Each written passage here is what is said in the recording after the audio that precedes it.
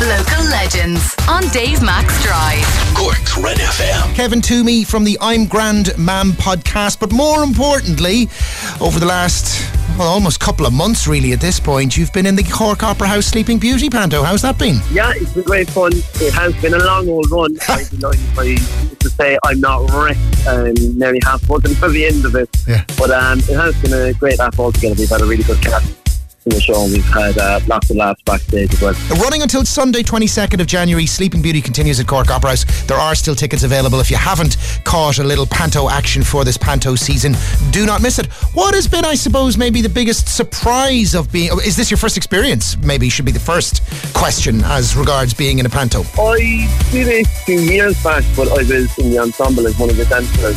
But this is my first time since I was a child, I suppose, being in the Opera House pantomime. It's been... You know what? The amount of work involved to put it together, you know what I mean? I mean, I've been involved in shows in the past, and you kind of think, oh, panto's a bit of a laugh. It's like, you know, everyone knows kind of what's going down, like it's the same fairy tales and stuff, but it's so amounts of work, you know what I mean? And even from like a technical aspect, I suppose, and everything that's kind of going on and say the amount of people who are backstage, like kind of making things happen. I suppose it's the size of it really with the opera house. Like, you know, they kind of don't do anything in half measure. What's your character in the panto and how much stage time have? Like, how central are you to everything? I would say I'm more or less the main character of the show. No, I'm joking.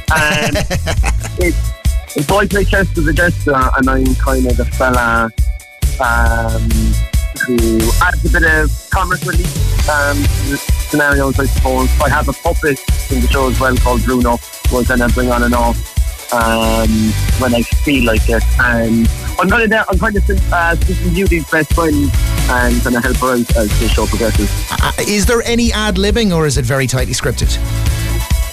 I mean, definitely in the first week we were kind of going verbatim, going by the script, but there in the last...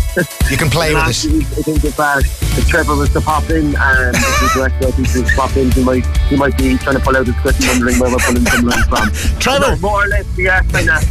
Trevor, don't listen to this bit. From best behaviour.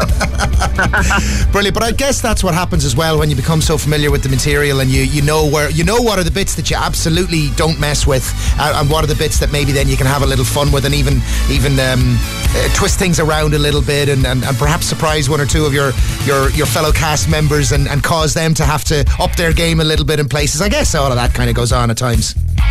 Exactly, that's what it is. And you know what, the dancers in particular this year, there's a few from Cork, there's also a few from Dublin. Two of the lads are murdered. Like at one point there, in one of the opening things, we're all on stage, and it's Sleeping Beauty's christening when she's a baby. And anyway, whatever, where I was looking over stage left, and one of the dancers had brought on a dog that someone backstage was looking after, and we were kind of going, where is he going with this dog on thing? And then some of them will be coming down with different wigs and stuff. Anything we can do that kind of maybe freshen it up a little for yourselves. Audience members in for the first time, they wouldn't notice it. Exactly that, yeah. Because the more fun you're having, the more fun the audience is having. Completely. And like there's been a few times now, like we were doing, I can't remember now what show it was, because it's a blur. It was this weekend anyway, one of the shows we did, and there's like a ballet sequence with Nanny Nelly, who's our dame, played by Frank Mackey and Michael Grinnell, and but he wears like this tutu for this ballet number, but at the end of it anyway, when he fell, the whole tutu was down around his ankles, but I couldn't, and I will say the first line afterwards, but we were just laughing on stage, and everyone then was kind of in on it as well, so the audience was laughing too. Magic. More power to you. Delighted to chat with you this evening. Good luck in the rest of the panto. I'm sure it is a long haul, but it's so much fun that you're bringing to families across Cork as well. So I mean, listen, enjoy it, and I'd say you'll be a few days out of it going, oh no, it's over. I can't wait till it comes back again. And well done to Trevor and all the crew at Cork Opera House for what has been a spectacular panto, breaking box office records. So kudos to the lot of you. Thank you. Nice one. Cheers, Kev Wayne. For more Red FM podcasts, go to redfm.ie/podcasts.